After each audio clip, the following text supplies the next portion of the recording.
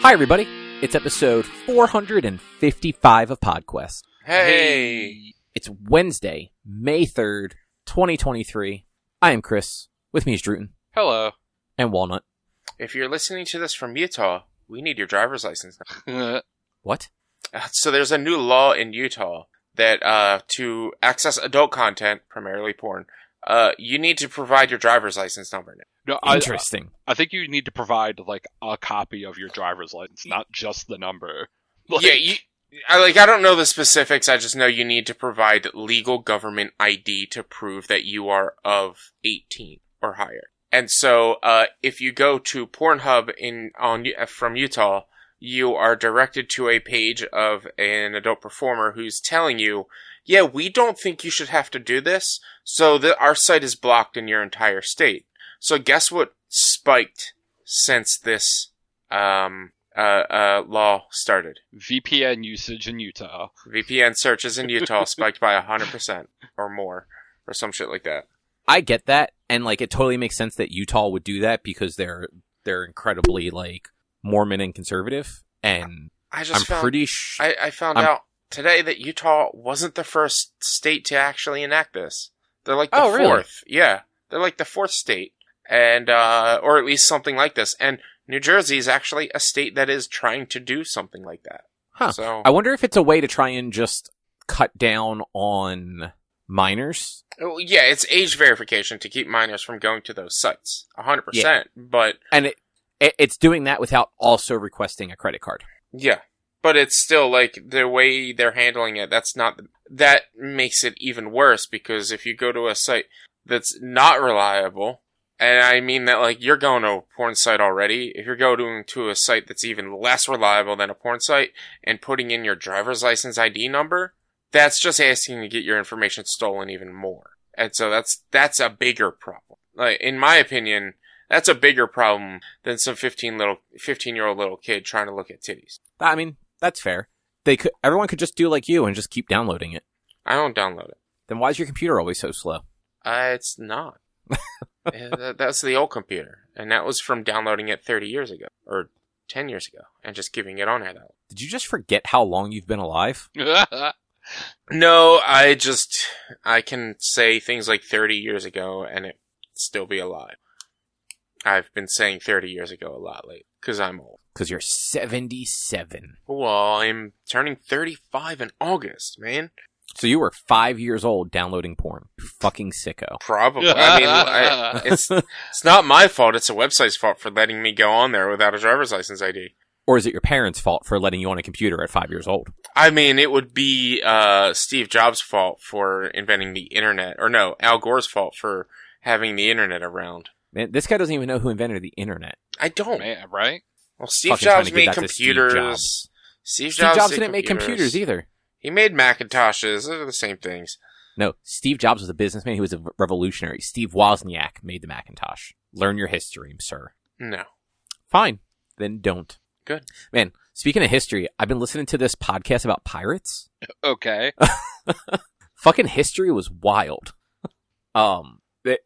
They're like super short episodes, like they're all under an hour, and it's just this guy is super into pirates, so he's been doing a pirate podcast for like 7 years. Every week does an episode, and it's just like this ongoing story. But he's doing like Francis Drake right now. Okay. And I didn't realize Drake was one of the first couple of people to successfully circumnavigate the world. Mm-hmm. Like, not fully intentionally. Like, it was just how it worked out. But that man went to an awful lot of trouble just to kill another man that he didn't like. Like, so he went on a mission to basically go up the west coast of South America to steal from the Spanish. Okay. He had a bunch of ships at that time. And one of the ships, you know how like when you have like a bunch of different ships in like one of those things, like there's the guy in charge of all of it. Mm-hmm. And then there's the guys on the other ships that are kind of just in charge of those specific ships. Right. So one of those guys, was kind of like loosely trying to start a mutiny, it seems like. Okay. And so he also was leaning into the fact that maybe he had magic powers. Wait, who The guy, not Drake, the other guy. So Drake, just kind of went along with it. He's like, yeah, no, that guy definitely is a witch. And like for months, like every time like something went wrong, he forced this man onto one of the smaller boats in their like platoon, and then had the previous boat he was on fucking burned and sunk into the ocean because it was fucking cursed from this man's dark magic. Till they finally got to like an outpost that they knew they'd be safe at for a little while, where he finally just put him on trial by lying to everybody, saying that the Queen gave him the authority to do this, and that they did not have to take him back to England, and that this guy was practicing dark magic and was going to be the cause of them not completing their mission if they don't kill him right now. I'm like, this man sacrificed like 4 fucking boats. Like took like the important stuff off of them, but still, like 4 boats just fucking sank them to the bottom of the ocean. All to kill a man that he probably could have just killed. Like, fucking pirates, guys. Yeah. Pirates. Especially ones from Pittsburgh. Oh yeah, those guys suck. Yes. But anyway, I lost my Audacity window. There it is. Rich, what's on the agenda? On the agenda, we're gonna have probably a quick conversation about the writer's strike that's started yesterday, which would be the 2nd of May.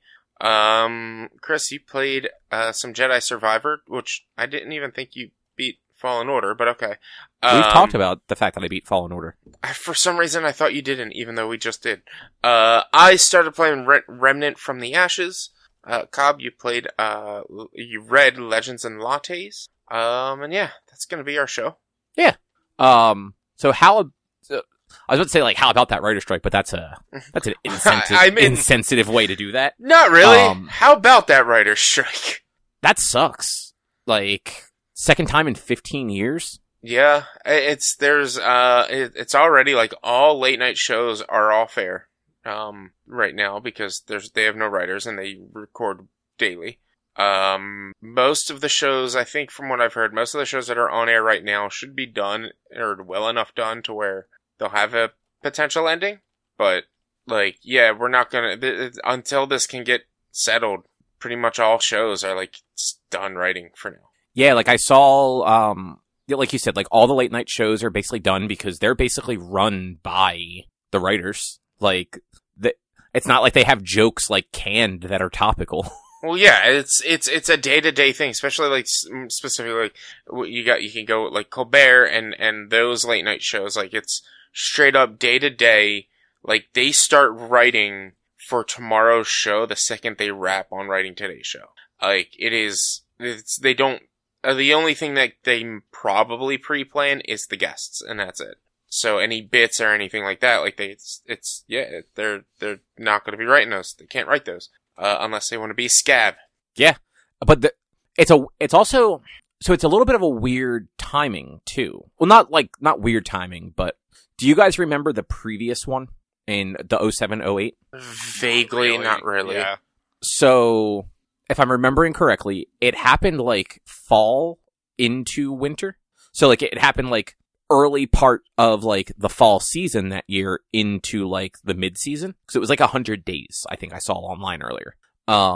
And that fucked a bunch of shows. Like there were a bunch of shows that just got canceled because they weren't able to have a season. So they never had enough going to like bother getting renewed. Mm-hmm. That was also when Heroes kind of got fucked because that second season just kind of ended in a bad place. Yeah. And they never really got themselves going. But in this case, it's actually at the end of the season. So a bunch of shows are actually probably already done filming. Mm-hmm. So what's the things that are getting halted are the streaming platform stuff that kind of gets made all and released all year. Mm-hmm. And some of the stuff that just gets like a really big lead time. Like I saw Yellow Jackets had just started writing for its 3rd season. Its 2nd season is only like 5 episodes in. Yeah. And I'm assuming, I think that's a show that they film the whole show before they even start releasing it. So it's not going to impact this season from coming out, but there's a chance that there's going to be a longer delay before the next season. Mm-hmm. So like weird stuff like that. And I saw Cobra Kai shut down their writer's room for season 6. So not sure how far along they were, but like, you know, there's some stuff that's being impacted. Great. These high school teenagers are going to be 30 by the time this series ends. I mean, aren't they already? I mean, I don't know. They're probably mid-20s. I don't know how old they actually are, but like they're gonna be. They're supposed to be maybe high school graduates by the end of this season. And yeah, I was gonna say, are they even actually juniors in the show? They are aged out of the All-State tournament. I know that much. Oh, that's right. I forgot that happened. So, like, they cannot do the tournament, which is why they did this new tournament at the end of most recent, or they're building up for the new tournament at the next season, is because, like, they were aged out as of the last tournament. That was their last year doing that tournament. Right. I forgot about that part of it. And I think that was supposed to be 16 or 17. So I think they're supposed to be, like, high school graduates at best by the end of this season. Not to derail the Cobra Kai, but thinking about that, it is wild that fucking Miguel broke his back, couldn't walk, and now is like back to being a karate star in like 2.5 weeks? Within probably 6 months is when he. So let's see. No, like I said, I didn't want to like derail into that. It was just like thinking about that timeline. It's like, man, that kid got seriously injured and was just back on his feet in like 15 minutes. So that was the first day of school that the brawl happened. And he went back to the fight that season. Yeah. So it would have been within 8 months that he broke his back and regained the ability to walk and learn karate and became an almost champion. Or twice. Yeah, twice. Yeah. Or no, it would have been over the course of a year and a half for twice, but 8 months from breaking back to becoming a champion. Yeah, it's just, man. But, yeah, so from what I was seeing online, like reading like some articles about the strike, some of the stuff they're looking for is just more stability. Mm-hmm. Like these studios are fighting them on fucking stability and not being overworked. Like they literally they want minimum number of writers in writers' rooms for things. They don't want like these like 2 people are expected to write 22 episodes in a season. Yeah. They want stability. They want like a set amount of time that they are guaranteed work on like a series. Mm-hmm. Like assuming the series doesn't get canceled. So like if a show is picked up for 22 episodes, like they want to make sure that like they have they are contracted for 22 episodes. Yeah. It makes sense. Like give them a livelihood and not make them have to worry about their job every day. Yeah, and then the other like kind of like crazy one that they're getting pushed back on is fucking AI. They want a clause that studios can't use like ChatGPT to write scripts and then to bring in an actual human writer to just like clean it up a little bit. Yeah. And I'm like, why are these things that they even have to fight for? Why are these not just fucking given? Because studios want to just make money, and so you can. No, I know that, but yeah, if you can just put in, here's Iron Man, here's all the Iron Man comics, write me a movie, and have ChatGPT write a movie, and then have like an actual person read through this movie and edit it here and there. Like that's a lot cheaper than having to have a group of 10 people sit around figuring out what works, what doesn't, what's in continuity, what isn't, and things like that. Like that's AI scares me when it comes to creative works, only because I have a feeling there are going to be corporations out there that are going to just go to these AI, like the AI art creators and things like that, and instead of hiring an actual graphics designer, it's going to say, hey, create me a graphic for this. And they get 30 graphics that are made within 30 seconds from this AI, and they pick one. And they just use it. And it's just like, that's going to destroy the gig industry, basically, and the art industry, or the graphic design industry. And like, that's going to be like that with writing and everything else. It's scary how bad that this could be with these things. Yeah, no, I agree. Like, I think some of the AI stuff can be cool. I think there are cool applications for it. But there's also things like the art and the way that the Writers Guild has to fight to not have that just be a thing. That like it's unnecessary. Yeah, like I totally agree. AI should be used as a guide, if you're going to use AI for things like this, it should be used as a guide. If you have an idea of what you want, but you don't know how to do it or don't know how to make it, you use AI as a guide, and then you show it to whoever you're going to be using. And like, if you have a graphic design, it's like, this is what I want. You type it into AI, it provides you things, and you're like, this is something similar to what I want. What can you do with it? And then they make it better. Or same with, like, if you have an idea that you don't really know how to flesh out, you type in the idea and you type in what you have, you give it information, and maybe it helps you and it pushes you along. But it definitely should not be used as the primary source of creation. Because it's not gonna be good. It's not gonna be good. Yeah. Like, I 1,000% agree. Mm-hmm. And like, I saw like some pictures and stuff online of the picketers, and some of them literally had signs that said like AI can't write Succession and stuff like that. And it's like, that's true. Like, you could totally pump a bunch, like you said, like pump a bunch of like comic books into ChatGPT and have it spit out like probably a working story, at least for like something like that. But those the Marvel movies are kind of lowest common denominator. Like, they are made for mass appeal. Like, something like Succession is incredibly well thought out and emotional on like different levels. Yeah. But it's like, that's also, it's like, AI could write it. It's you put 100 monkeys in a room and they eventually will write Shakespeare. Like, it is, AI can get that. It can get to that. But you are straight up stealing jobs and stealing information from other people, because that's how AI works. It's an amalgam of all of the works in history.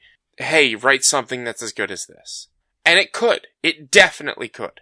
But it's taking themes and ideas from everything else that it read to put together this thing that could potentially be really good, or will be absolute shit. Yeah, I agree. And I hope that, that like this, like, I hope that the Writers Guild gets like a fair deal and, can like get back to work like in short order. Cause like, the strike sucks for everybody. It sucks for the viewers that want to see stuff. It sucks for the actors that want to act, and it sucks for the writers who like, they're not getting paid right now. Like, they are on strike, like basically like forfeiting their right to a paycheck to try and get like a better deal for all of them. Like, and that includes people that are like, you have your big name writers, like that are like showrunners, that they have the money to just kind of sit on their hands and wait. But like the bigger names don't, or I'm sorry, the smaller names don't. Like, the guys that are just in the writer's room, like they don't just have millions of dollars sitting in the bank so that they can just not work for a while. Yeah. It's like we were talking about talk shows. Like, any of the talk show writers, they're not going to have that money. They all, like, most of them live in New York or around New York. They're not going to have the big bucks to be able to sit around for too long, because like they're I don't know. They're not that big. They're not they're not the names yet.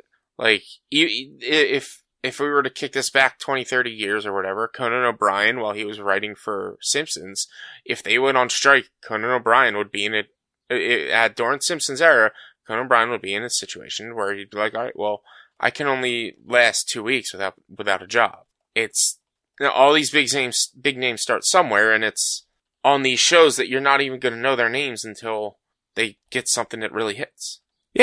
Yeah, exactly. And like, if you watch any of the shows that do like the behind the scenes sort of stuff, where you're seeing like actors that are playing writers, like the people writing those shows are writing themselves as like, I live in a fucking studio apartment. I barely make ends meet. Yeah. There's a reason they write themselves that way. Because, like, it's kind of where they are. Yeah, exactly. Like, it is just a bummer all the way around. So hopefully they can wrap this up and figure it out. But it does suck that, like you said, it is good timing. Well, not really good timing, but it is. Yeah, there's never good timing.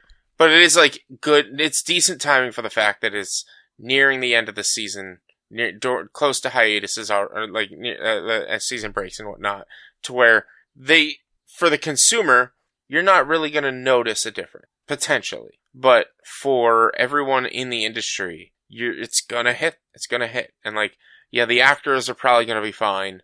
Producers, directors, they're all probably gonna be fine. But like the writers themselves is gonna possibly hurt big time.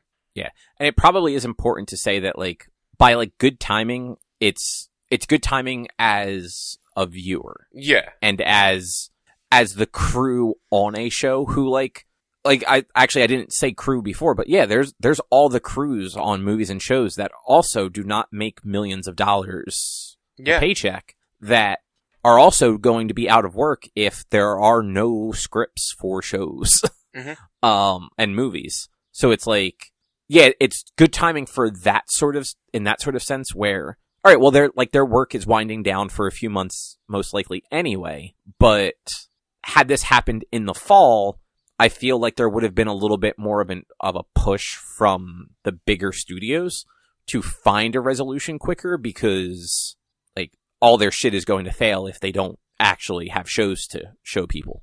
Mm-hmm.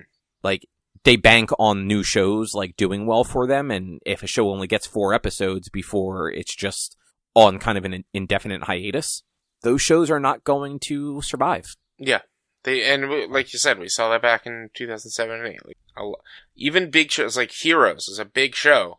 It barely survived the writer's strike. Barely. And yeah, like it got 2 more seasons after the writer's strike, but it never actually recovered. Yeah. Like that, the second season started off good, but it ended, I think, less than 12 episodes. So it was just like, they just kind of had to wrap it up as quickly as they could. Yeah.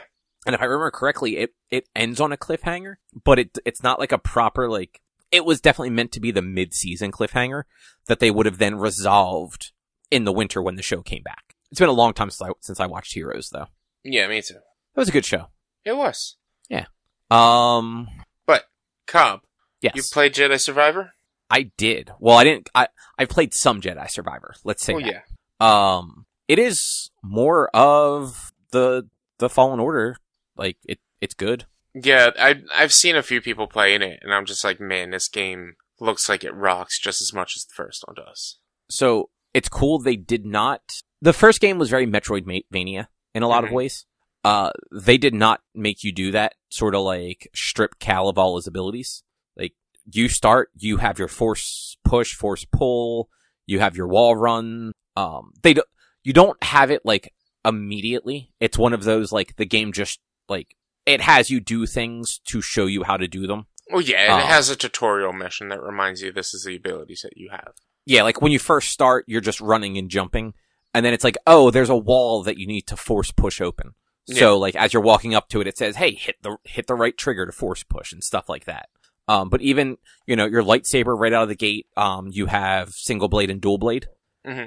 And then, the first, like, boss encounter, midway through it, he, scripted breaks the lightsaber in half so that you can dual wield. Yeah.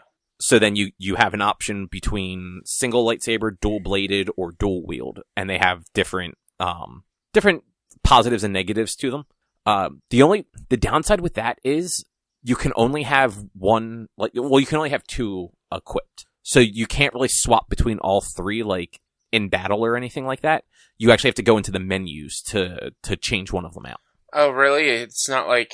Because in Fallen Order, it was like a button press to go from, like... Or no, was it... Once you unlocked both, you always had both out. Did you ever have 2 lightsabers in Fallen Order? I don't remember. It's been so long. At the end, you got 2 lightsabers. Okay. And I think you always had both out. I can't remember. But if not, it was just a button press is really what it was to switch between the 3. But I think once you unlocked the dual wielding, it was you always had dual wielding. Yeah. So this one, it's but like the default when you first start, it's press left on the D-pad to go single blade, press right on the D-pad to go dual blade. And then if you want to have dual lightsabers, you have to swap one of those 2 options out. Okay. Which like isn't a huge deal, but there definitely have been situations where I've been going and it's like, all right, well, dual lightsabers is really good right now, but then it's like, I actually probably need dual blade for this particular encounter, and it's not the one I have equipped. What's the difference, or what's the difference between needing a single blade and dual wield? Like, why would you need to not always have both lightsabers out? So dual wield is like faster parrying, but it does less damage and it has less block, I believe. That's what they did with dual blade. Dual blade had the less block, and it was made for crowd control. Yeah, and so that one is still for crowd control. I might be forgetting exactly what has what. But yeah, each of them kind of has like positives and negatives to it. So like dual lightsaber has a cool thing where if you can kind of like go into like a meditative state almost, and you will parry almost anything that comes at you for that like one thing. But you kind of have to get it set up correctly for that to even work. They walk you through it during a boss fight, and I haven't really been able to nail it since then. But a lot of times like I've been using dual blade when it's just a bunch of sort of regular stormtroopers that I just kind of have to mow through. I'm sorry, dual lightsaber when it's a bunch of them I have to mow through. If it's the ones that have like the shields or that have the big cannon blasters, I usually do the dual blade because those you can just take people out with those a lot easier. Yeah, so the dual blade, the Darth Maul style was better used for like rapid fire bounces and parry. So like if you had somebody with a Gatling gun shooting at you and you parried that properly, he would throw all of them back. Whereas if you didn't parry it properly, he would just knock them away. But if you only had the single blade lightsaber and you missed the parry, he would miss a few and you would get shot. So that's really what the Darth Maul style. The dual wield was, it was just like your basic lightsaber function at that point. Like you didn't get an option to go back to single blade. Yeah, they've actually made it like its own stance. They're calling them stances. But it makes sense. Yeah. And like there are definitely like I have seen situations where different ones make different sense. Like in this one there are more of the like the Imperial battle droid things, like the one from Lando's droid not Lando's, in Rogue One, the one that was Alan Tudyk. Like that sort of droid. I forget what they're actually called. There's a lot of those in this game so far that you end up having to fight, and they're a little tankier, so they're not just run up, slice them, and move along. Like they're almost more like mini bosses when you do find them. And like the dual lightsabers have been more helpful against those than the other ones. But if they're with other people, like if there's either other droids with them or stormtroopers, or there's like some of these scavenger guys that I'm dealing with right now, usually the dual blades are not great for that because they're not as good at crowd control. So, but it's nice that they're not making you relearn anything. Like you just have everything. You just kind of have to figure out how it works for you, because frankly, for him to forget how to be a Jedi again after because this game picks up 5 years later, like he's been being a Jedi for 5 years.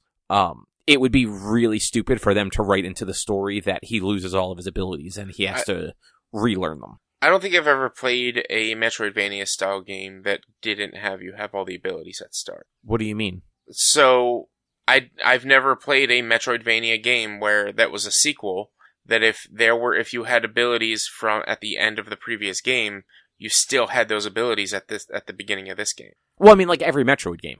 You lose the abilities. She still has the ability in the beginning of the game. Oh yeah, but that's what I'm saying. Like you don't lose them in this game.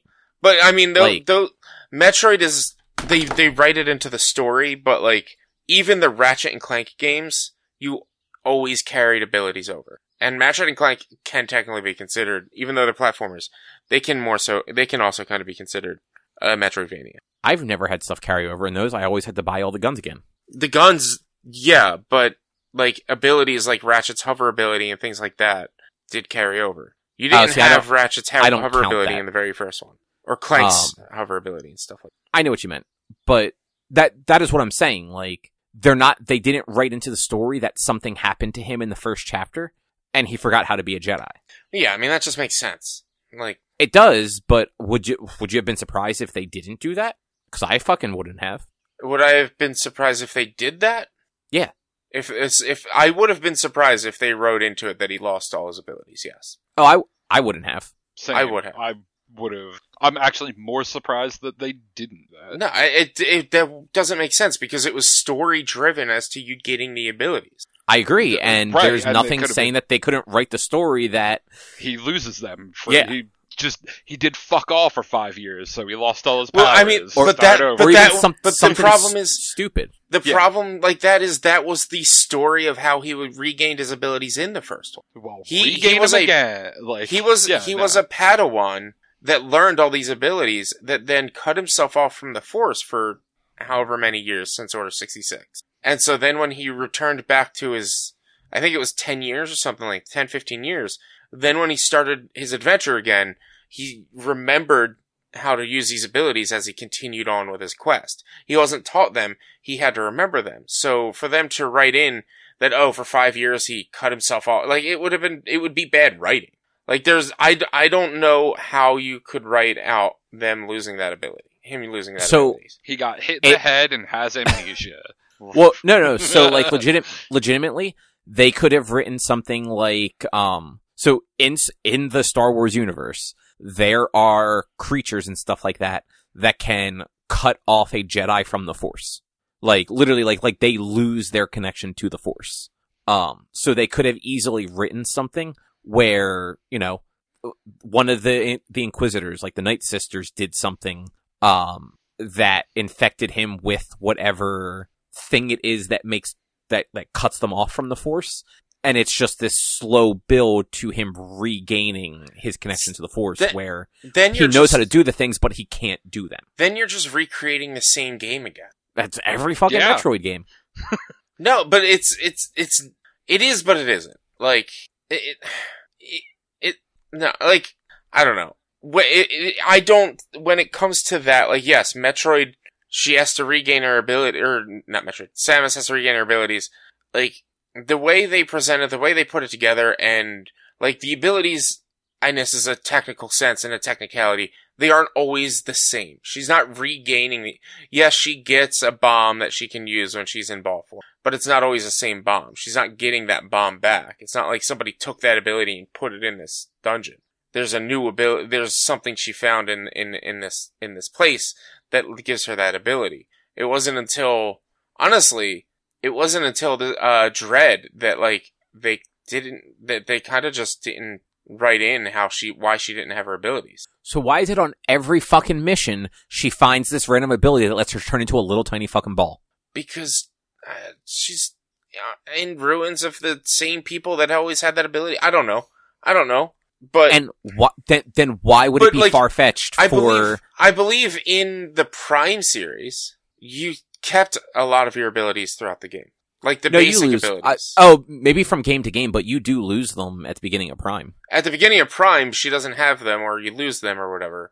But from Prime 1, 2, and 3, right? There was 3. Yeah, I believe the basic abilities. The gun, the charge shot, the missiles, and the ball form, I believe those carry over. It's like other things. You may be right. I've actually never played Prime 2 or 3. So, but are those really Metroidvanias? They are.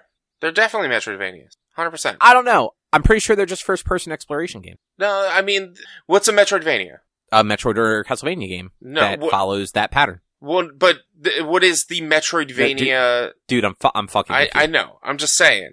If you're gonna make that argument that whether or not they're Metroidvanias, you gotta. Metroidvania is Jedi Fallen Order, which is why I'm surprised Jedi Survivor doesn't include you losing all your Force powers. Jedi Survivor, I'm sure, still has Metroidvania styles. So far, like, there hasn't been any, like, ability stuff that would be, that, like, you would necessarily consider that way. The closest things, is like your skill tree, like getting more health and Force stamina and all that stuff. And some of the fancy moves. Do you have the grappling hook yet? No. I didn't know there was a grappling hook. Exactly. Oh, no, yes, I do. I'm sorry, I forgot all about that. I never have to use it. There's puzzles that you have to use it. There's parts and puzzles that you'll have to use. So you get it at the very beginning of the game. You actually have to fix it because it's broken. Mm-hmm. And then you use it for like the second half of the first like level. When you get to the second planet, you're kind of out in the wilds, so there's not as there's not really a reason that you would need a grappling hook where I'm at right now. I do know at some point you apparently do get the ability to use a blaster, which I think is kind of funny. Mm-hmm. Like, you basically can dual wield, like, a lightsaber in one hand and a blaster in the other. Okay. But, like, as far as the story's concerned, so far, it's interesting, too. It's 5 years later. Cal has been working with Saul Guerrera, and the rest of his crew has kind of just scattered. So, Grease, Seer, and what was the Night Sister's name? Like, Mirren or Marin or something like that? I can't remember. You know who I'm talking about, though. Yeah. Yeah, like, they're all gone. It's just Cal and, BD-8 on the Mantis. And, like, Cal, for some reason, got to keep the Mantis from Grease. And, yeah, he's doing missions for Saul. And that's kind of how it opens up. And at the second planet, they start tying you into the High Republic stuff. Like, you find a droid from the era of the High Republic. Mm-hmm. That, it was like a Jedi droid. Well, not a droid that was a Jedi, but like a droid that was owned by a High Republic era Jedi. Yeah. So, I'm interested to see where that goes. You still get like the workbench where you can customize stuff. They give you still can do all the lightsaber colors straight out the gate. Like, they don't make you find new crystals or anything like that. But you find like different components for upgrading, the look of your lightsaber. I haven't gotten any ponchos yet, but I have gotten some other cosmetics for Cal, and BD-8, which are neat. Mm-hmm. And from what I hear, there eventually is a poncho, but it's like just one and you have to unlock it. That sounds about right, because that was basically all you got for him. Yeah. So far, the little bit of like Cal cosmetics I've had have been like different clothing for him and a different type of beard. Mm-hmm. So there's that. I do think the combat's easier. Could be.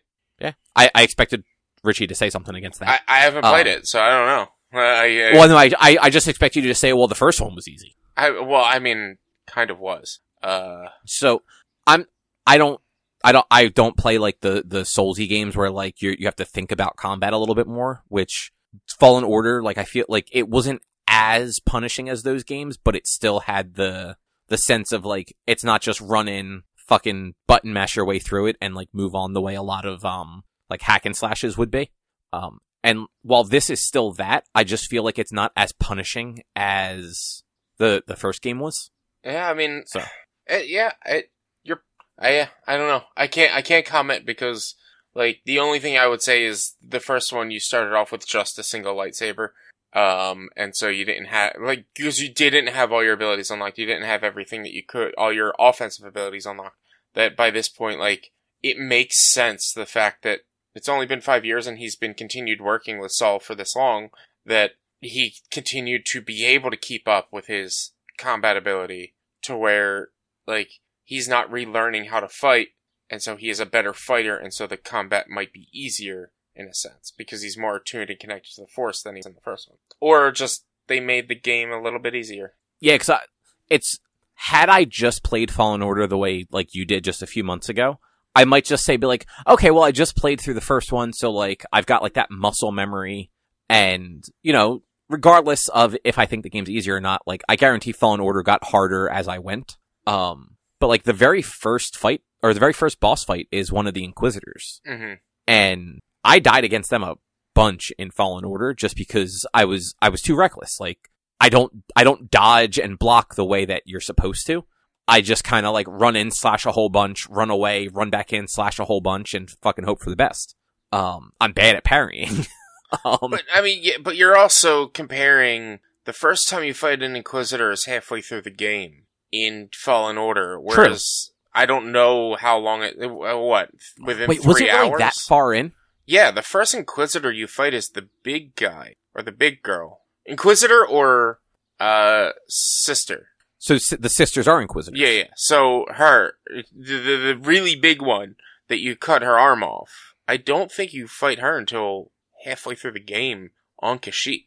For some reason, like in my mind, it was earlier than that. But yeah, I mean, you played it more recently, so there might have been an encounter or two with the main Inquisitor that you dealt with, but like there was one encounter on the first planet, but you only had to get her to maybe down a quarter of her health.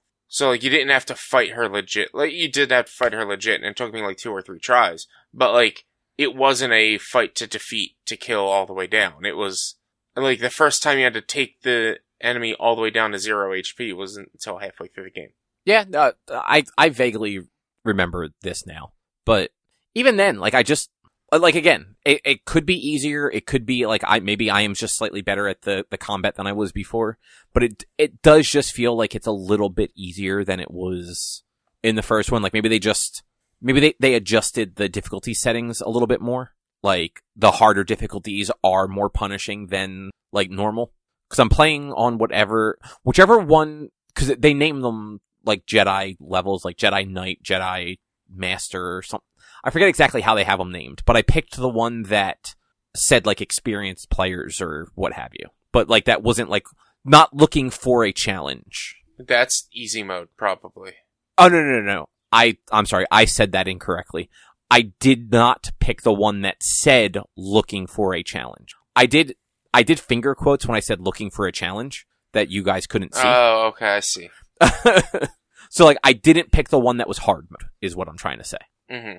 But I like it a lot so far. It apparently does not run well on a lot of things. From what I'm hearing, it doesn't run well on PC at the moment, and it's getting review bombed because of that. It's apparently the worst PC port of the year, which, I mean, it's only May, so... Yeah, there's plenty of time to drop the ball more. Well, you know what, though? We might not have a worse one, because they did delay the next Rocksteady game, the Suicide Kills the Justice League, to 2024. And, I mean, Redfall just released. That could just be the worst game of the year, what I'm hearing, so... I've heard it's not that bad. Dude, it's apparently buggy as all hell. I'm hearing people... I've not seen a single good... Yeah, So, I haven't looked anything into it. I'm just hearing... I'm hearing more complaints about people complaining about the game than I am hearing the complaints about the game. Yeah, I heard, like, the pre-release, like, the preview stuff from, like, a month ago, and people were, like, mildly positive on it at that point. Go look at Timur's Twitter from, like, yesterday. He was savaging the game. I mean, that's just Timur. Yeah, but he doesn't, like, go out of his way to savage he doesn't do things. Yeah, like, he does not do it if it doesn't deserve it. Yeah. And then there's all the random tweets I would be seeing about Redfall are about how broken it is. Like, I know, like, it's not the best place to go onto Steam, but 1,086 reviews, mostly negative about it, and the game came out 2 days ago. Yeah, that's a bummer. But yeah, as far as Jedi Survivor goes, it's apparently not running well on PC. It also doesn't run well on performance mode on consoles. Mm-hmm. Respawn is actually recommending to run it in graphics mode so that it runs at a locked 30, because it runs really well at a locked 30. Interesting. And because I do not give a shit about 60 frames per second, that's what I put it on anyway, and it does run. It runs really well and looks really pretty. Yeah, I'm glad I'm not getting it right away then, because I've already settled that I'm not getting it now at launch. There's plenty of other games that and I know this. When you do get it, just get it on PlayStation. Well, that was going to be the other goals. I was going to get it on PlayStation either way, because I played the first one on PlayStation, so I kind of do that. Yeah, get it on PlayStation, play it on graphics mode. Problem solved. I mean, by the time I get to that point, they'll probably have it all fixed, hopefully. Still, play it on graphics mode. That game's very pretty. Yeah, we'll see. Last time I tried playing Fallen Order on graphics mode on my PS5 when I was streaming, and it ran like garbage. So that's a bummer. I had to run it on performance. Was this when you were This was after you got your actual capture card, Yeah, right? this is with the Elgato capture. Okay. Yeah, that's a bummer. Yeah, I run everything in graphics mode because I just don't give a fuck. I'd rather it look pretty than run at 60 frames a second. I want the game to work. Like, it was... Yeah. It was to the point... Like, I normally don't, like, really care about FPS that much, because I don't fully notice it unless it's, like, a massive drop from 60 to 1. But, like, otherwise, it was running so poorly that there was major input lag. Like, it was delayed inputs. That's how bad it was running. Yeah, that is actually a problem. But yeah, that's why I usually do graphics mode, because it's usually locked at 30, and most issues you hear about are when it's in performance mode. Like, because the game's just, or the consoles can't handle what the game can actually do. I feel like that's usually the opposite issue. Yeah, I'm usually pretty sure it's the games usually the are opposite. Like, oh, it's trying to pump out 4K and it can't hold 30 frames at 4K, but it runs the fine 60 1080p. Yeah. Oh, you know what? Like, I had to when I started playing Remnant on Sunday, I had to actually limit the frames because on its basic mode of just like run as many, like just run the best it can, it tried running like 300 frames a second or some shit like that. I had to be like, no, 60. That's it, because it was killing my CPU. Well, and like go back to Cyberpunk. Cyberpunk was like, okay, it's playable on performance. If you tried to put it on graphics mode on console, it was like, nah, these things, it can't get to 20 frames solid on graphic, but it's running at 50 to 60 on performance. I'm pretty sure I played it on graphics mode on Xbox. The Xbox was where it was not. Oh, that makes sense. Yeah. But, yeah, like I have never put a game into performance mode other than to, like, after starting the game and playing it for a little while, like, switch back and forth to see if I can notice a difference. And I couldn't tell you if something was running at 30 or 60. At least not out of the games that I play. I've never played a game in graphics mode. Ever. Yeah. Dude, fucking Control, I felt such a massive difference in Control.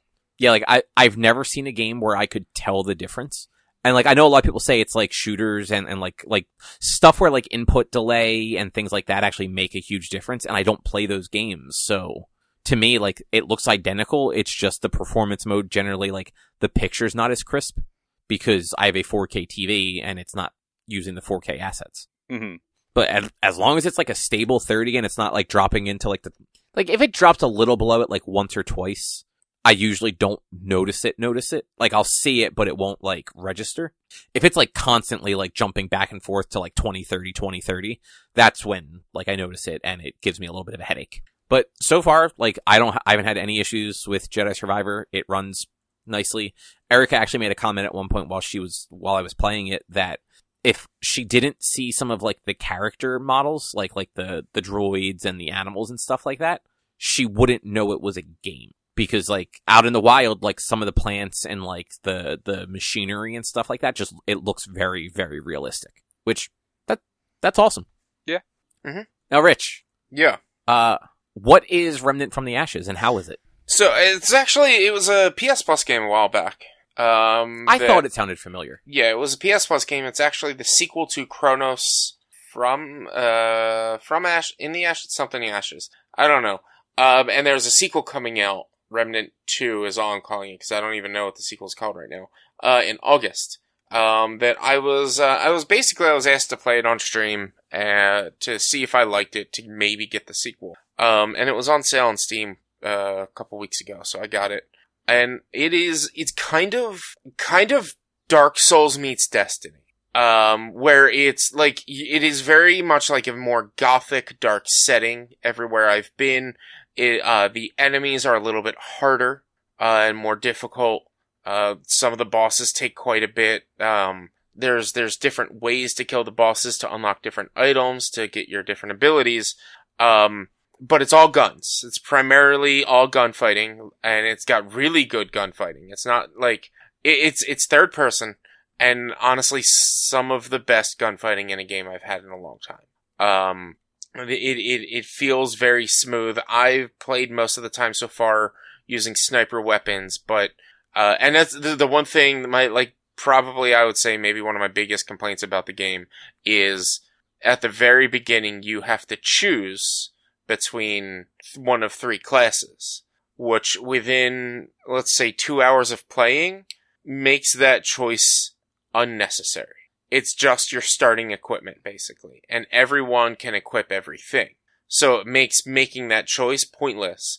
Which is both a good and bad thing, because as you get further on and you find a build that you like I started doing snipers, and I was doing things to protect myself from ranged ammo, increase my critical hit, to now I'm all about summoning things to help me fight. And so I changed all my equipment and upgraded it all to where, like, I'm summoning things, and I'm constantly increasing my abilities, cooldown time, so that once their summons are gone, I can summon them again. So, like, it's cool in an aspect of, like, alright, you can make your play style and it doesn't matter what you choose, but at the same time, it's like, well, why did you make me choose a loadout to begin with? Why did you make me choose a class if it doesn't matter? But it's like... To give you the false sense of it mattering. That's really what it is, because the picking a class gets you different starting equipment and a different starting perk. But if you run, the way the game is built is you have the story mode, and then once you don't even have to beat the story mode, you can just, once you get into the game and unlock the ability to go into the world, you then also unlock the adventure mode, which is basically doing runs in, like, kind of roguelite runs in that, biome, to unlock different abilities. And so every time you do a run, it could be slightly different. There's like one of 3 or 4 final bosses you would fight in each region. There's several different mid bosses. There's a bunch of different events that you can do. And so you do the runs, they take probably 15-20 minutes each time. And like, that's your end game gameplay loop, is like going back through and unlocking everything that you have to increase your armor level and your gear level and things like that. So by the end of once you get done running, like, the first world, Earth, you can do the adventure mode on Earth, and you could unlock I'd say within 3 hours, you could unlock the starting abilities of all 3 classes on your character. So it's like, it is that little sense of like, oh, well, I'm kind of different because I have this starting ability. But it's like, oh, I don't like it anymore. I want the other starting ability, so I'm going to try to unlock that. I'm not really sure how many perks there are or traits, but the cool thing is it's limitless how many traits you can get, you just continue to level up. So somebody jumped in my stream, they're saying that they're at like level 735, and so each trait maxes out at 20, and so that's, I don't know, 5 times 7 is 35 traits are probably maxed out, give or take. 35 or 36 traits are maxed out.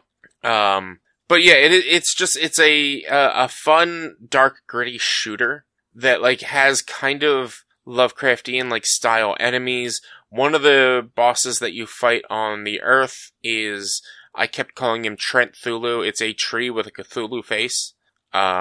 And it's just, I'm having a lot of fun playing it. It's just a very different game than I'm used to playing. And in a sense, like, it's very lore heavy, but it's not very story heavy.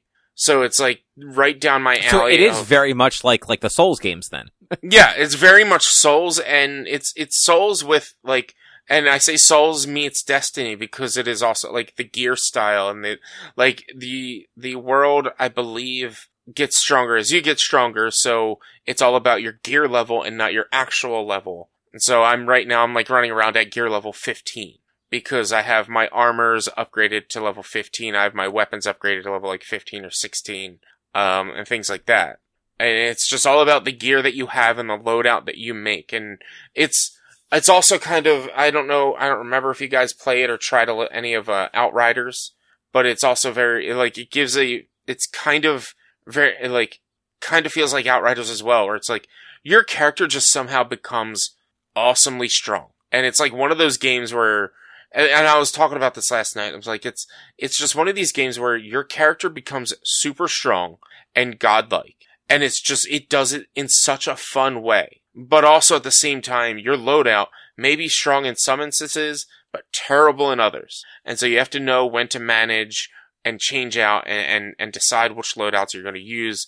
I wish they had like a loadout template thing that you could fill out so that you didn't have to swap back and forth manually. You could just be like, all right, I want to use this loadout now, or I want to use that loadout. But yeah, it's not, unfortunately not very story heavy, to a point of I want to, the next time I play, which might be Sunday, I want to just streamline beating the game so that on Monday during work, I can find a lore dump video and just listen to all the lore. Because there are books and books and books of things to read to learn about the lore of this game that I am super interested in, but I am a slow reader and it's going to take me 20 minutes to read a single book that they have laid down for me to read. Like, I flipped through the pages and it took me a literal, like, minute and a half to flip through all the pages in one of the books that I came across. Yeah. No, yeah. Like, I get that. Like, it's weird. There are often times in games where it's like there's all that lore and like story stuff that you kind of have to go out of your way for, and like you said, like spend a while reading a bunch of stuff. I'm always like, this all looks really interesting, but I'm just not going to do it. Yeah, when I play like Resident Evils and stuff, I'll read the lore because it's usually like a single page. When I played Hi-Fi Rush, I would read all of the things that I found. But playing this game with how many pages there are in each book, and I'm just like, goes on and on and on for 20 pages. And like, they're not long pages, they're not like full book pages, they're diary pages with like one entry written into it. But it's still like kind of a paragraph written into each page that I'm like, even if I weren't streaming, I wouldn't be reading it. I'm like, this is a lot. I want to play the game. The game play is fun enough to me to where I want to know the lore, but I don't care to find it out right now. I want to be read the lore. I want an audiobook of the lore or a video on YouTube or something like that for the lore, rather than focus on reading it for 20 minutes on stream with my voice being annoying for that entire time. Well, just get really good at reading and start doing like ASMR videos of you reading the lore. Well, what I would need is just like a voice changer, and I'll just set the voice changer to do a nice voice. Because that's my other thing, is I just don't like the sound of my voice. And so I feel like if I talk too much or read something, my voice is going to be annoying. That's fair.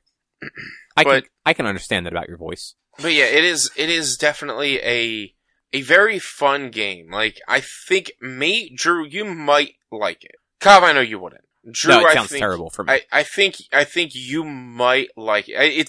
It was free on PS Plus. Give it a try. Unfortunately, there's no crossplay, which is why I had to buy it on Steam. That's lame.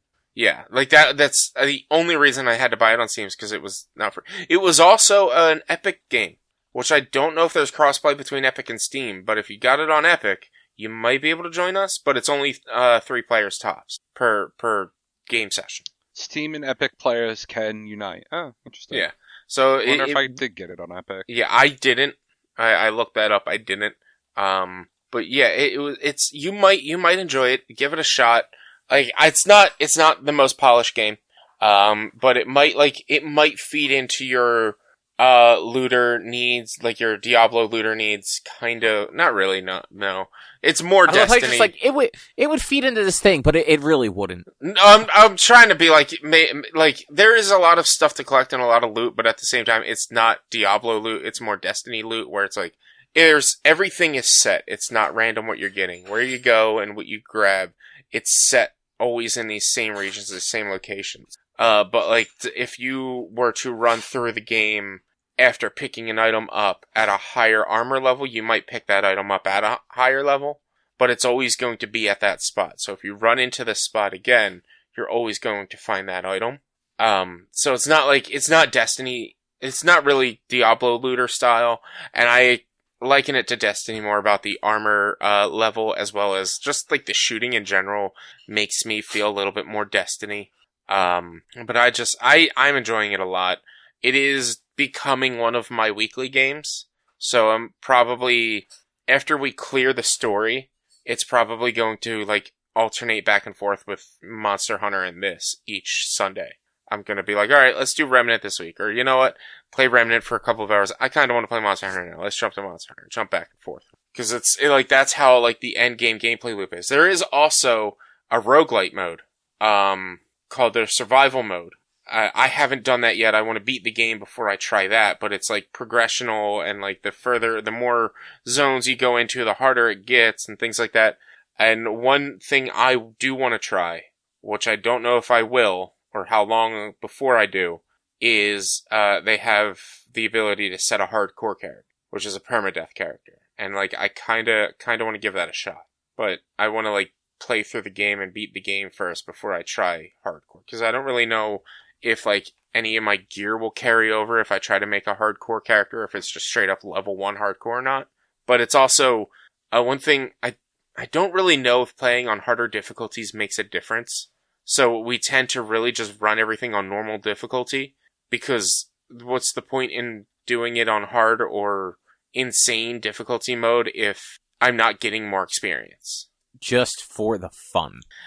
That doesn't become fun then, because there's no reward, in my opinion. That's fair. Like, it's like the risk and reward, and it's like, if there's no actual reward for doing it, then it's not fun, it's just aggravating. Yeah, that's fair. Yeah. I do have it on Epic, by the way, so... You might be able to join us. Definitely give it a shot. We'll be playing it again probably on Sunday. Probably beating it, and usually I have a full team with me, Shahid, and Evan, but that was on Sunday, it was me, Shahid, and Evan, and then Monday and yesterday, neither of them could, or Shahid couldn't join us either day, so you might be able to join us from time to time. Yeah, we'll see. Yeah. Cool. So it's basically just like a once a week game for now? Oh, well, no, it's once I beat it, it'll become once a week. But right now, I'm just sticking through it. It's not long. I'm like halfway through already after only 2. I did, let's say I put like 4 hours into actually playing through the story over the course of the 3 sessions. And then the rest of the time was like running the adventure modes and stuff. So it's like I'm more than halfway through, or so. I'm like halfway through at this point. I've gone through 2 locations. So it's not a long game, but once I beat it, it's just going to be like, all right, we'll jump into it and maybe get some fun runs into it, some fun roguelike runs or whatever into it and whatnot. Okay, that's cool. What's your main game going to be? Like after that? So once I beat this, the next game is going to be Star Ocean. What's it called? Something Infinite Divide. I feel like it is. Oh, let me find it. Let me find it on my Steam watch list. That was requested by another streamer while I was playing Tales of Arise. They wanted me to do Star Ocean. They redeemed the points for it. So the next game is Star Ocean: The Divine Force. Right.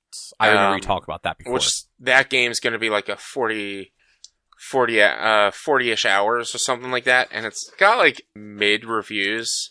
So like I'm not 100% looking forward to it, but I'm definitely willing to give it a shot and hoping that it's actually at least fun enough to play and beat.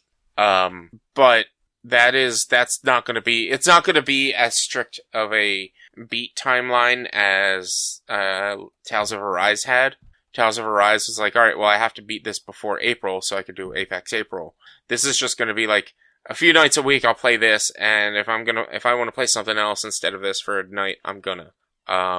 And then after that, I'm actually running a poll on Twitter right now, which by the time this comes out, it's probably not running anymore, for either Bloodborne, Sekiro, or Demon's Souls. And Demon's Souls is winning at the moment. But I don't know if I'm going to play that right away after Star Ocean or get Zelda first. That makes a little bit of sense. Yeah, because I know I've already determined that I'm getting Zelda soon. Because it's a Nintendo game, it's not going to go on sale.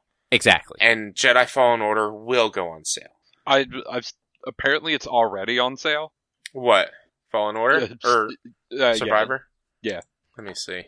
Not on Steam. It's not on least. Man, fucking Breath of the Wild is still at least $40. Yeah. But that's fucking stupid. Yeah, so I think I don't know if I'll do Demon's Soul or whatever Souls from Soft game immediately after that, or if I'll get. It probably depends on how long it takes for me to beat Star Ocean first to determine what I'm going to play next. But yeah, it's probably going to be either it'll be Tears of the Kingdom or a FromSoft game, and whichever one I don't do next will be the one I do after that. Nice. Yeah. That should be fun for you. Yeah, I'm trying to, like, really trying my damnedest to lighten my schedule, because, like, to make it not as much as a frantic rush to beat things and to do things, like, I definitely learned during Resident Evil October, but also during Apex April. It was just playing one game and having that goal and trying to achieve it. It just was murder for my mental state, especially since, like, I know I'm better than some of the matches I had in Apex, and how, like, I'm not built for the ranked system, or at least their old ranked system. I wasn't good with it. I wasn't good at it. I had to get consistent first or second places with that old system in order to rank up, and I wasn't able to do it. But it's also because I had that rush for Apex April, I had to beat Tales of Arise very rapid, or not very rapidly, but a lot more rapidly than maybe if I took a day off each week to play something else. I wouldn't have been so, like, frustrated at the end of that game, to where it's like, man, this game just needs to be over. Yeah, and that's the thing with, like giving yourself those, like, time-specific goals for things. Mm-hmm. Like, setting, like, hey, we're gonna play we're gonna play through all the Resident Evil games over the course of October. Like, in theory, should be fine. But also, like, there's a lot of Resident Evil games, and you put yourself on a schedule where you had to play every day. Yeah, I had to play. My schedule was minimum. My schedule was to play every day and take a day off after I beat a game. And so the way it was supposed to work out was like Sunday and Monday Resident Evil 0, Tuesday off, Wednesday and Thursday Resident Evil 1, Friday off, Saturday, Sunday, and it was just Saturday, Sunday, and Monday for Resident Evil 2, Tuesday, Wednesday, Thursday for Resident Evil 3. But, and like, what started to, like, kill me, especially with the Resident Evil one, wasn't that it was like, there's too much in a month, because it's very reasonable to do. It was just, Resident Evil 5 was not fun. And so I got to a point, it wasn't even getting to a point of whether or not I was worrying about clearing the objective. It was more of, this game is bad, to a point where I would have stopped playing it if I didn't have this challenge. And I'm running behind because I lost a day from trying to get it loaded up because of all the issues with trying to be able to play it. And the final boss took 3 hours to kill because it sucked on single player, that I was just like, I was just so over Resident Evil during 5. Luckily, like 6 and 7, honestly 6, because it was so different, really reinvigorated the challenge. And then 7 and 8 were fucking blown me away.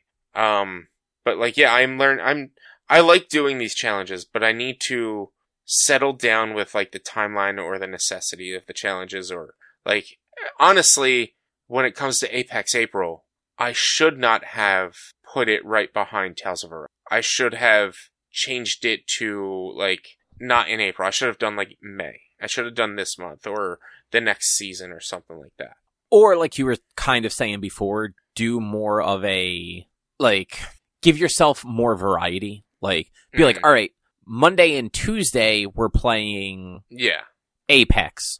Thursday we're going to play something else. So the problem with that is, when it came to Apex April, at least, was you were set on. You only had 36 days or something like that, 40 days in the season. So every day outside of Apex, I was losing time and trying to rank up because the season is so limited, or that the seasonal split is so limited to whatever it is, 40 days or something like that. So that's why I felt the need to push and continue, and like every stream has to be this game, because I only have 40 days to get as good as I can get.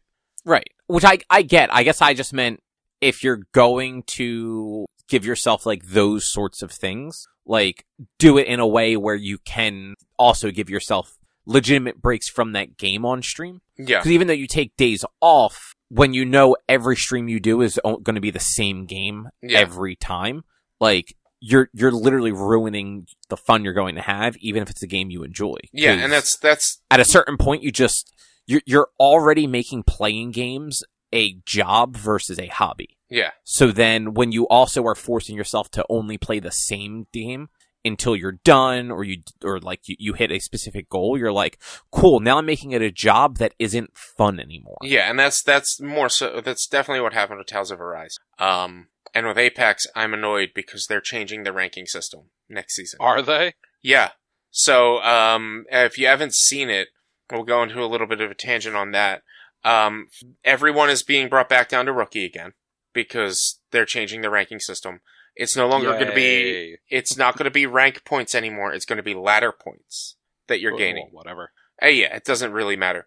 It is now basing, and any time there is a seasonal split, everyone goes back to rookie. It's not like you only go back to rookie during a change, but there's also no more season splits. So a season, instead of it lasting 2 sections of 40 days, it's going to be just a full 80 days. So they're basically making the seasons longer, or giving you more time to rank up, essentially. And it is basing a backdoor match, a behind-the-scenes matchmaking algorithm based on your previous ranks and the ranks you've achieved, will determine, when you start off as rookie, will determine bonus ranks and things, bonus points and things you get throughout matches, and your skill level in the matches, to basically push you to the rank you're supposed to be and match you up with people that have had those previous ranks in the past. So people like me, who's had silver in the past, I'm going to generally be matched with silvers until I get beyond silver. Whereas somebody who's been platinum is going to get a lot more platinum matchmaking even at rookie. Like, they're not going to be matched with platinums as rookie, but all of the people who might be previously platinumed that are still in rookie are all going to be in the same matches together, if that makes sense. So they're putting in an MMR system. Yeah, there's a full-on MMR system. They're now trying to push more about wins and less about kills. So there will be... Wait, but that's my whole complaint about it currently. Like, you can drop in, get 5 kills immediately, and then die and get nothing. Or you can sit around, literally do nothing for the whole game till the final circle and run into one team and then die and got no kills, and you get way more rank points now. But that's dying late, doing nothing, versus dropping in and getting a bunch of kills, but then dying the third-party team that comes in after them. But that's a battle royale, though. Like, it's about winning. It's not about getting killed. But I feel like they need to do a better middle ground. Well, I think what they're working on. There's going to be like bonuses for getting killed, which is how the current system was. Like, if you get a kill, you get KP. But like previously, your KP was based on, like, I think the way Bucci was explaining it, it was your KP rank bonus that you got was based on however many circles you survive. So if you got like 3 kills at the first circle and you survived till the second to last circle, you would have gotten 15 points per kill instead of 3 points per kill for only surviving the first circle. Like, that was the old system, or the current system. This new system is like, all right, you get bonuses for kills, but if you are most likely going to be positive if you reach 10 squads or higher, or 10 squads left or higher, you're going to be positive. Anything, like, if you reach 15 to 11 squads, you're only going to lose, like, 20 points. And then anything under that, you're running a deficit from 11 and up, 11th place and higher. Regardless of what you do otherwise? Well, no, minus bonuses and things like that. There are bonuses, like they went into it a little bit, but one of the bigger changes, there's 2 of them. Number 1, it's 1,000 points per rank no matter what. So it's not, so like initially it was bronze was 500 points per rank, and then silver was 600 points per rank, and so on and so forth. It's 1,000 points total per rank. So from bronze 4 to bronze 3 is 1,000 points. Bronze 3 to bronze 2 is 1,000 points. They're no longer adding up your rank to, like, you won't have 3,000 points at bronze 2. Or 2,000 points at bronze 2. You'll have bronze 2, 150 points, or whatever you have when you get into that. Gotcha. So that's one of the big changes. The other one, flat buy-in rates no matter what your rank. So it's 35 points whether you are platinum, whether you are silver, whether you are bronze. It's 35 points per buy-in.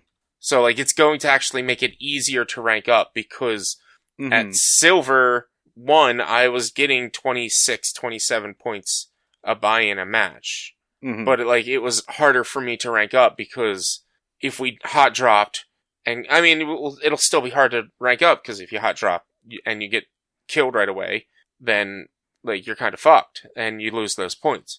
But, like, I was losing more points than, say, Potato was when he was lower than me, or you were when you were lower than me. Now it's like we all have the same buy-in, we all have the same, like, level of risk into this and stuff like that. It's interesting what they're doing, but they are changing it, and a lot of people have been wanting changes for ranked in a long time in it. So it's actually gotten me more interested, especially since they have the MMR, to get into trying ranked more, because there's no more rank split, and because there's no MMR, or because there is the MMR. Yeah, neat.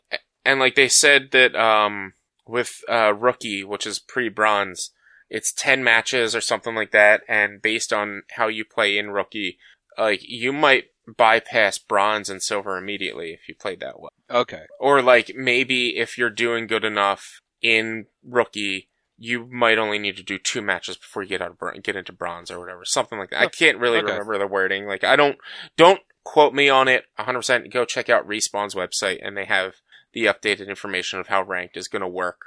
They put an emphasis on bonuses instead of KP, and it's like they said, like, they're like, we're trying to push Battle Royale wins over kills. Because this is a Battle Royale. Yes, you're going to get into fights, you're getting into kills, and so you'll get a bonus for getting those kills. Maybe you'll get a bonus for getting 2,000 damage that match, and doing really good. But it's more about getting to 5th place, 1st place, 2nd place, whatnot. Yeah, like, those should definitely matter. I just always felt like it was, like, too dependent on that currently. Like, you could have a game right now where you get, like, 5 kills, get to, like, 10th place, and you lost KP. I'm like, I had 5 kills, and I got halfway through, and I wound up, like, a -2. I'm like, the fuck? Yeah. I mean, but there's, like, when it got to, like, bronze, or platinum, I've watched platinum players play. And to get from platinum to diamond, like, you would needed, like, a 10 kill game and 1st place to get 200 rank points. Like, you needed those high kills at later levels. And, like, they're trying to, like, mitigate that to where even someone like me who isn't very good at the actual killing, but maybe I can make good calls and placement and things like that, and I can survive, and I'm not, like, yeah, there's rats out there that don't get into fights, and then there's, like, me who, like, yeah, I try to get into fights, but I know where to go and how to defend and whatnot, and what to pay attention to, and I usually place top 3 consistently. That's where, like, I'm going to shine, and that's going to help me with the ranking, and put me up, and maybe get me into harder matches to where I have to then get my skills better, and whatnot, and place me in better ranking. We'll see. Or, hear me out. I got nothing. Okay.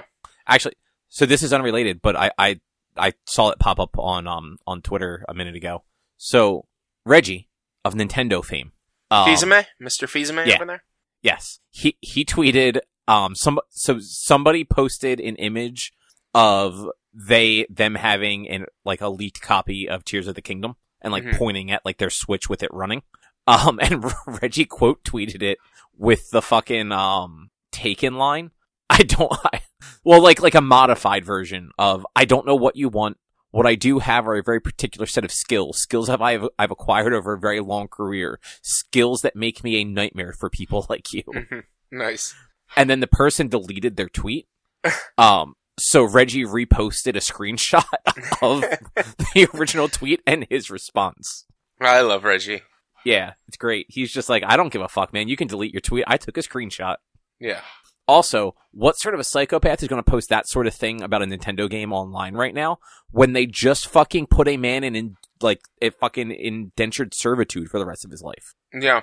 Like, some Canadian has to pay 30 fucking % of their fucking wages for the rest of their life, and this dude's like, I'm going to post a picture of this early release game. I mean, it could be like WotC, where they, like, swatted some dude's house for a magic card or some shit like that. I don't really remember what it was. Oh, the Pinkertons? Yeah. Yeah, that was a whole thing too, man. Fucking companies are going wild lately. Yeah. But, speaking of the Pinkertons, how's Legends and Lattes? I don't know if either of them have anything to do with each other, but... They have... Do you even know what the Pinkertons are? I know they were like, I heard a news thing about them recently and about all of the WotC stuff and about it, but I don't, weren't they like, what's it called? They're basically private investigators that were used for like union busting. Yeah, that's the word. I wanted to say like strike busters, but that's what I meant was union busting. Like I knew it was something with unions and strikes and shit. Like, but they still exist in 2023, which I thought was fucking wild. And Wizards of the Coast hired them. Yeah. But Legends and Lattes is a book that has nothing to do with them. Okay. So it is a book about an orc mercenary who retires from the mercenary game and decides to open a cafe. That's fun. The story. Okay. Like there's a very minor conflict, and most of the story is just about this orc making friends to help her build a coffee shop in a country that doesn't know what coffee is. I want to be this orc's friend. Yeah. Like, so during one of her mercenary things, she ends up at a place, like a gnome country where they do coffee. And she fell in love with coffee. And then goes back to like her, like, country and decides to like retire from the mercenary game after like her last big job and leaves her group and goes and opens a coffee shop. And like, she saved a bunch of her money from, killing people and shit, and buys it like an old derelict building and hires a dude like a handyman. And together they like transform this old, like, I think it was a livery, which I think was like a horse stable sort of deal. Yeah, that sort of livery is horses. Yeah. Turned that into like a coffee shop with like a little kitchen in the back and like tables and shit like that. And literally like the first like 3/4 of the book, literally just her like building her business. Like it starts out slow where her and like the girl she hires to be like her first employee have to like offer free samples and stuff to get people to like give coffee a shot. And eventually like everyone starts coming in, and then they hire like a little rat person who's a baker who makes like cinnamon rolls and shit for them. And it's just, it is the weirdest, like, just happy book. And like the only real conflict in it is there's like a mob boss who does the whole like protection money racket, but the orc, she basically goes and like confronts them, and they make up they come to an agreement that instead of paying her money, the mob boss is a woman, she just wants some cinnamon buns every week, because why not? And then the other conflict is one of her former mercenary like group people is a douchebag and wants something that she has and burns down her coffee shop. Mm-hmm. So like there's that like, there's that like late story like climax where her livelihood is destroyed and she becomes depressed, but then all the friends she made along the way like pull together and they rebuild the coffee shop like better than it was. And along the lines, they sort of pseudo-adopt a werecat who just, like, occasionally pops up and, like, protects people from things. But otherwise, just, like, minds its own business. And the last page of the book is the werecat actually killing the thing that set the original coffee shop on fire. So it was just, like, a very, like, cool. Like, and that is done. So, werecat. This is like a werewolf, but as a cat, right? It's a person who turns into a cat thing. I'm sorry. No, I called it a werecat. I meant dire cat. So like a dire wolf, but a cat. Okay. So like a leopard. Yeah, or like, those, like, Drew, you have a lot of cats. Those cats that are like, they're kind of house cats, but like, they're really big. Not Maine Coons. There's like that other thing where like, they shouldn't be house cats. Sure. Do you know what I'm talking about? They're usually like spotted or striped or whatever. Okay, yeah. You don't know what they're called though, do you? I mean, probably not a lynx, but like... Actually, I might be thinking of a lynx. Maybe. But yeah, that's kind of what I was thinking, like just a larger cat. The way like a dire wolf is really just a larger wolf. But yeah, it was just a very pleasant book. It wasn't super long either. It was like 300 pages. I ended up just reading it on Friday. Well, listening to it on Friday, because I had 6 hours of driving because of this one client that's super far away. So I started it on my drive to the client and finished it on my drive home. Nice. That's the best. It just sucks that I was in the car that much. Yeah. But yeah, like, if anyone's looking for just a short, weirdly addicting book, like, it's definitely worth checking out. And like I said, it's short. Like, you can read it in a couple of days or listen to it in a couple of hours. Yeah. Nice. I like that idea. That's a cute idea. I like it. Apparently there's like a whole sort of like thing like this going on. Like there are a bunch of books that are just very like, they're fantasy books, but they're more like they're basically called like cozy books because like it's not like a big adventure with like magic and villains and action. It's mostly like just, people doing stuff to make themselves happy in like a fantasy setting. Yeah, living their lives. Yeah, exactly. I think that is probably it though, unless either of you have anything else. I got a tattoo on Friday. Shout outs to Nevermore Inc. in Belmar. Rob, he fucking killed it. What did you get? I got an angel. Even angels end up burned and buried in my backyard, so it's angel half buried, kind of crawling out of the ground, spooky scene going on behind it. It's on my Twitter. Boys Night Out retweeted it. Oh, nice. Nice. They quote tweeted it with, I just can't help myself, which is the line right before it. That's fun. Yeah. Have you ever sent them your other ones? I think so. I forget. I think I did last summer when I got that one, so. Wow, was that only a year ago? Yeah. Did you have this guy touch up the stuff that you had mentioned wanting to get touched up? Yes, he did also do that, and that's healing up pretty well. Look, it was the actual like gashes, right? Yeah, it's amazing the difference between trying to shade in with a shading needle and shading in with a lining needle. It's almost like one of them doesn't fuck up your skin nearly as bad. Wait, the guy that did that just used like the line needle to try and like shade it and color it and everything? Yep. I don't have tattoos, and I know that's not how you fucking do that. Yeah, he had just all the one needle. Yep, this hurt. Whereas getting the one on last Friday, I legit dozed off at one. Like, just between the, like, perfect temperature, the just, like, white noise of the tattoo guns, because there was another person getting a tattoo in there. I was like, okay, I'm comfortable, because I was, like, laying and had my arm across, like, a bench type thing for him to just tattoo, and at one point I was like, okay, how long just passed? I don't remember. Which, I mean, like, that's the way to do it. Yeah. One of the other artists there, Mike, has some really cool, like, anime and Pokemon designs that I was like, nice. Man.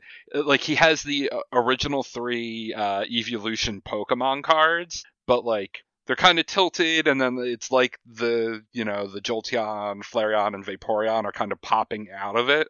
Like, he has one individual for each one. But, like, if you go look up those original, Jungle set, or whenever those 3 first got in, like, look at those cards, and it's exactly those. It even has, like, the quick attack and whatever. I was like, if I liked any of those Pokemon enough, I would come to you and get that, because it just looked... Yeah, actually, that would actually be probably pretty cool. I think tattoos are neat. I'm just too indecisive to ever actually get one. Just get one.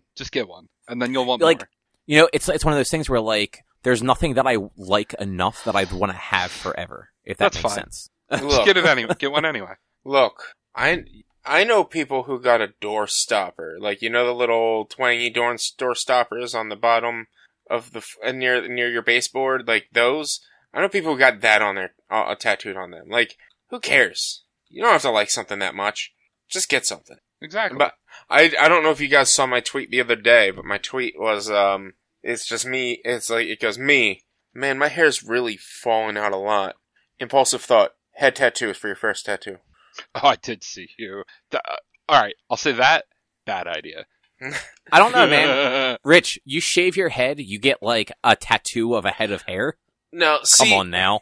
That's the only thing, one of the main things that's keeping me from doing that, besides the fact that I wouldn't be able to find a job afterward, is that, like, really the only thing that would look good, that I think looks good on a head tattoo is, like, tribal shit, and that's kind of, like, appropriation in a sense, getting, like, tribal stuff tattooed on my head, and I'm not somebody from a tribe or anything like that. I'm not Samoan, yeah. I'm not anything like that. So, like, that's, like, it could look good, but that is appropriating, like, that culture 100% right there. Then I'm just like, that's the only thing that would really look good on my head. I'm not going to get, like, a fucking skull or anything stupid like that on my head. No. Not gonna get What was I going to flames? say? You get like you get flames with a robot skull underneath of it, so it looks like your head's being pulled open, or your scalp is being burned away, and there's just like a metal, like Terminator skull. You're both wrong. Live a little. If anything, I just get racing stripes on my head. Get a Pokeball. Oh, Just get your head tattooed as a Pokeball. God, that would suck so much. That would be so much. It would just be the whole thing. Because there's no neutral color. The top would be like that white, gray, silver color. The top would be red. You'd have like the band in the middle. Like, there's like no line work. It's all fucking shading. And you have to go to the guy that Drew went to for the one last year so that they shade it with the line needle. No. But knowing that he did it with the wrong needle makes sense now, because like those lines looked flat. Whereas like when like a good tattoo artist does something like that and like colors and shades it, like it gets like a depth to it. But did you see the picture I posted of the one I got, Cobb? No, I don't think so. I'll resend it, or it's also in. Oh, did you send it to the chat? Yeah. Oh, I must have totally missed it. Hang on, let me just scroll possible. up. Yeah, scroll up. Yeah, I haven't really used Facebook like at all for a while. I see picture. No, it doesn't look like you sent it in that group chat. Look in Richie's Discord. I thought you meant on like the Facebook chat. No, it's not even far up. It's like 3 or 4 scrolls. What channel? General. The main. Yeah. Oh shit! Yeah, there it is. Yeah, no, I totally missed this. Yeah. Yeah, you see what I mean? Like the wings and everything. Mm-hmm. Because they were shaded correctly, they have like a depth to them. Oh, because yeah. That's how art works. But like the ones like the cuts that you had before, like it looked like somebody just colored in like something in a coloring book, like with just like the red crayon. Mm-hmm. Like you could tell what they were, but there wasn't any like depth or anything to it. Yeah. So glad you got it fixed. Yep. But with that, we are probably going to be done for this week. Yeah. Next week we have our next book club, which is going to be the 2009 J.J. Abrams Star Trek movie, which I think we were talking about is on Paramount Plus, correct? Yes. Cool. Other than that, though, if you would like to find some more of our content, you can head over to www.one-quest.com. You can also help us out by supporting us at patreon.com/onequest. If you can't support us there with your dollars, you can go to your favorite podcast platform, Apple Podcasts, Google Podcasts, Spotify, Stitcher, all those places. Rate us, review us, subscribe to us. It all helps. You can also find us on social media, facebook.com/onequestonline or at @1_quest on Twitter and Instagram. Our YouTube channel is youtube.com/onequestvideo, and you can always send us an email to social@one-quest.com. And Rich, we talked about it earlier, but what is your stream schedule? Check me out, twitch.tv/b_1 for video game streaming Monday, Tuesday, Thursday, and Sunday from generally 7:30 to 10:30, 11 o'clock at night. Sundays are usually like different times actually in general. We are playing Remnant from the Ashes and probably getting started on Star Ocean: The Divine Force in the near future. So check me out. Hang out with me, make me touch grass, all the good stuff. Nice. And with that, we will be back next week with something else to talk about. Thanks for listening. Bye. See yous. Bye.